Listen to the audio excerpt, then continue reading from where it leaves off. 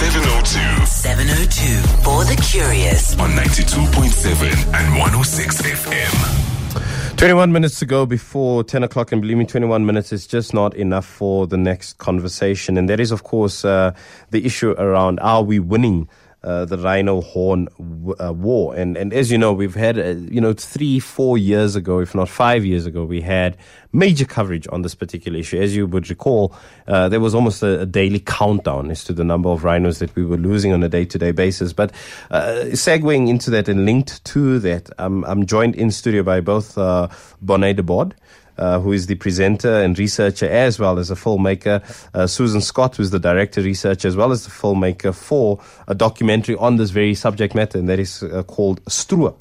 The documentary, it's a local documentary, a journey into the rhino horn war. It's a local documentary which is taking top international circuits by storm as it hits its 27th award. I mean, there's how many? Titanic was limited to like 13 or something. I know, it's amazing. You know, we are absolutely thrilled with the reception of the film, not only locally but also internationally. I think it's safe to say, Susan, it exceeded all our expectations. Yeah, no, definitely. I mean, we started off as independent filmmakers, making this film without any commission from any broadcaster, not ultimately knowing where it was going to go. And I think a lot of people said to us, a documentary on rhino poaching, well, no one's going to watch that, So to have it received like this, and to have had so many people watch it around the world is wonderful. Well, we'll get back to that sort of party pooper negative Nancy approach of no one will watch it, because for me, people should be watching this. I mean, it's the single biggest major fauna crisis that we have at the moment, Okay, yeah, arguably the polar bear and, all the other factors, global climate change and the impact that it's having on megafauna is obviously in question. But I guess for us, at the southern tip of the African continent, the rhino is top of mind. But let's talk about, the rhino, situation, for lack of a better term, because of course, very well that for many years, as I said, very recently, we actually had a countdown. And I remember here in 702, there was a major focus the 1 year, much to the disappointment of a lot of people, person of the year, in terms of the I think the South African Press Club, or SANEF, I can't remember, but they actually said that the rhino was the person of the year because it was under threat. But what has happened since? Because to be honest, I don't hear much about rhino. If you don't mind, Benet, if we can start with you on this one. Well, that's a really good question. And, we'll talk about the statistics. The Department of Environment, Fisheries and Forestry released the 2019 rhino poaching statistics early February. And what's really interesting and at the same time frustrating for us as journalists and filmmakers is that in the past, they used to have press briefings. So inviting all the press, have a panel of experts, including the Minister of Environment, but also Minister of Justice, Minister of Police, even rangers from the ground, so that we could ask the important questions, where we are at, where we're standing. But now recently, they only released the statistics with a press release, a very short press release via their website. And I just don't think it's good enough. We can't ask those questions anymore. So that to me is a problem. And then if we go back and look at the statistics, yes, there is a decline in the number of rhinos poached in 2019 compared to 2018. Yeah. But they don't release the census results. So we need to look at the whole rhino population in the Kruger National Park. Okay. And that's the number of live rhinos. So we can't really say for certain, are we making progress? Yeah. We can't say that. So yes, there is a decline, and that's wonderful news on paper. But if you look at the past 6 years, at the census results that they did make available, we have lost half of the white rhino population in the Kruger National Park, wiped out 50%. So there is a decline, but whether we can say we're winning the war, that's a different story. And I think the other thing as well is that's what drove us to make the film, was the fact that we're environmental filmmakers, and we were privy to what was happening in Kruger. We would go in, we would maybe film another story on wild dogs. And we would see this effort on the ground, the huge work being done, not just by the rangers, but by the vets, by the orphan rehabbers. And Bonnet and I said, well, we have to show this. Surely someone's making a film about this huge effort. These are South Africans. You think about the prosecutors. They are going out there and representing the state, and they are, fighting for the state resource, which is our rhinos. And they go in every single day around the country. Traffickers that come through the airport, so they'll be in Kempton Park. The poachers that get caught in Kruger, they'll be in courts surrounding the Kruger area in Skukuza itself. So it was very important for us to be able to show that aspect. These. I suppose people would say ordinary South Africans, but they're anything but ordinary.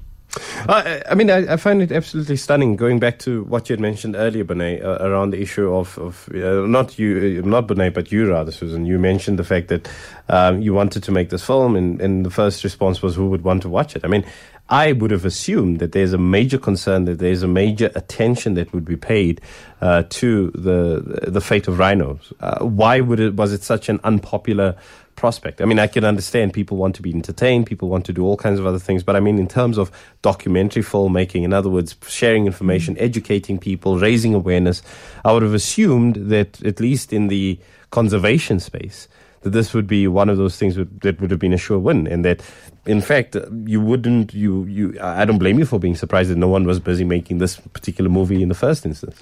Yeah, and I think that is what took us by surprise, was when we started the journey and we started looking at film distributors. We were both in the broadcast industry, speaking to our colleagues in the broadcast industry, and they just said to us, no, I mean, come on, people go to the movies and they watch, the Marvel brand of movies. They're not going to come through and watch your film. And there was just that, everywhere where we went, there was just that wall that we kept facing. And I think also the other thing as well is it's difficult for broadcasters to sell that advertising space if you're looking at, and they didn't know what we were going to show, but you're looking at dead rhinos, carcasses, it's uncomfortable. And also you've got to look at things, you've got to face aspects of corruption, not just here, but corruption throughout the whole chain, throughout, where the rhino horn travels to in Asia and all throughout Africa. So, and as Bonnet likes to always say, corruption's the biggest enabler of wildlife trafficking, and that's a fact. It is, and I think that is something that we do have to discuss, and maybe maybe a couple of spoilers there for people that haven't watched it yet. But I mean, ultimately, we do need to start talking about that specific issue as well, right. Around the corruption and who's involved, and how does it end up in Southeast Asia? How does it? Because that's where the market largely sits. And guys, it's not as an aphrodisiac. It's for all kinds of things, headaches and cancer and goodness knows whatever. Yeah. But I mean, the role you in making this film, you're exposing yourself to those corrupt elements. These are potentially high-ranking politicians and officials that wouldn't like their faces seen on camera or be made mention of in your film. You're putting yourself in danger, as well as the people who are linked to them. I'm sure it wasn't an easy process. It wasn't an easy process. We, for example, had to change our edit suite 4 times because of safety reasons. We had threats on social media, Facebook messages. We couldn't pinpoint from exactly who it was, but things like, we're going to firebomb your mother's houses. Wow. We would attend many court cases because we followed the state prosecutors handling the rhino poaching cases, and the accused would just turn around in the dock and take cell phone pictures of the two of us, and that type of thing. Sort of what Susan is doing now. Sort of what she's doing right now. Yes, she's demonstrating. She's just showing you, exactly. So that was pretty scary. But, you have to put it into perspective. State prosecutors, they get this on a daily basis. There was one state prosecutor, I'm not going to mention a name, but after handling a syndicate case, she got home and there was not going into specifics, because then there was just a note written in Chinese, basically threatening her. Wow. So these prosecutors deal with it on a daily basis. We sort of jump in and do this film. It took us 4 years. 4 years? Yeah, well, we anticipated a 6-month project. It ended up being 4 years. But it's just so complicated, multi-layered problem. But so you have to put it into perspective, and I guess that really helped us in the process. And also in Asia, we quickly realized that we can't just focus on the source site where rhinos are in Africa. We also have to focus on the demand site where rhino horn is used. And Vietnam is a communist country, so all forms of media are controlled by the Communist Party. So they're not going to allow you to show government in a negative light. We applied for a filming permit in 2015. We're still waiting for it. So in order to capture the illegal side of things, we had to become illegal ourselves and go and film undercover. And that's exactly what we did, to show the product as it is seen in Asia on camera, to show the world really why our rhinos are being slaughtered. Wow. I mean, that for me is absolutely just, it sends shivers down the spine, for if anything else, where you're in the situation, it's quite precarious. Prosecutors themselves getting, threats and goodness knows whatever. But at the same time, you said that you initially thought this was a 6-month project, but then it became 4 years. I see that you did it independently, which meant that, as you mentioned earlier, Susan, that no one, commissioned this film.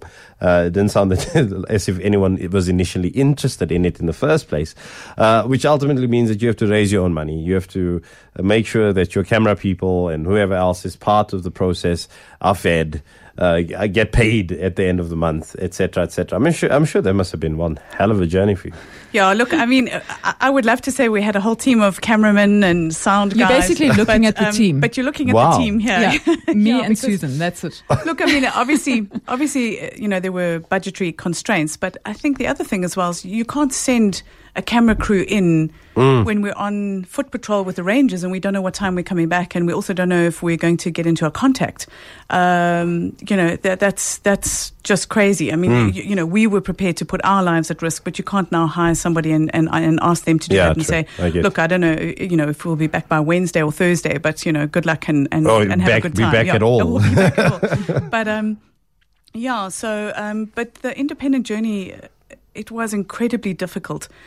But I have to say that the public were just incredible, and I think that's what's happened is that people always talk about fake news, and they talk about the independence of media, and there's a real desire for that from the public.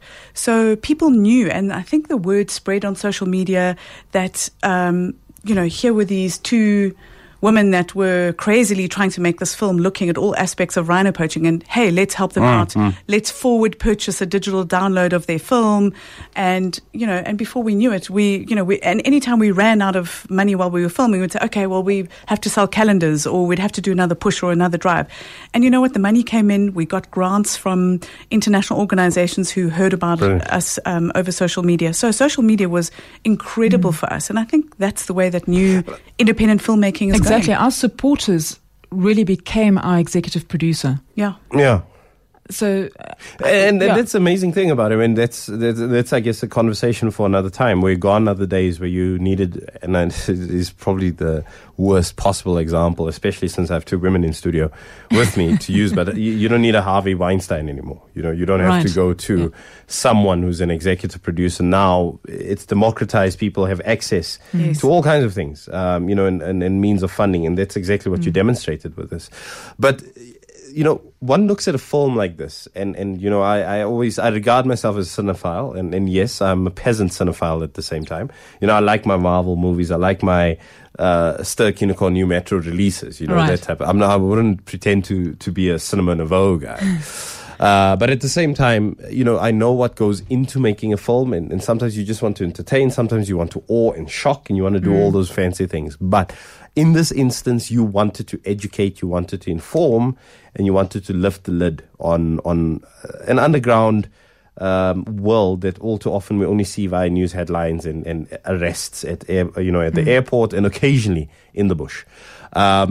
And we don't know much about it. I mean, do you think that you've done what you wanted to do with this film? Have you reached the number of people that you've wanted to? Has it had an impact in terms of the pressure that it places on our own government, as well as the governments of many Southeast Asian countries where they are trading actively in rhino horn? It's very difficult to measure a film's impact, because how do you actually quantify it? But what I can say is that Stroop has become more than just a film. It is now part of the South African Police Endangered Species Unit training workshop. Wow. It has been shown at illegal wildlife conferences around the world. In London, for example, to global leaders from around 77 countries. The Global Initiative Against Transnational Organized Crime, they screened the film to Asian journalists in Bangkok. The film was screened to the Hong Kong judiciary, the magistrates dealing with the trafficking cases. And yes, and it's also been screened in China and Hong Kong, which is a big step in the right direction, because, as you know, the demand countries on their national broadcasters. The film is also available now digitally on 5 different platforms in over 80 countries in 5 languages. So I think I can certainly say that it has created awareness, and not only locally but globally. Yeah, and I think, sorry, I just want to jump in there as well. I mean, locally, we initially made the film so that South Africans could not say, "Oh, I didn't know." So 10 years' time, when we've lost all our rhinos, that they go, "Oh, well, I didn't know it was that bad." So that's what drove us at the beginning. Yeah, so absolutely. to have this international impact was fantastic, but to have it go out, it went out on a local broadcaster here. I don't know if I can mention the name, but it went out on Mnet on World Rhino Day, and it was phenomenal because Mnet really punted it and it had a huge audience. So, and we've seen that impact. People have contacted us and said, "I didn't know. I had no idea. This is what I want to do going forward." My kids were really impacted by it, and they want to move into game ranging or conservation in some way. So that's been amazing to get that feedback back locally.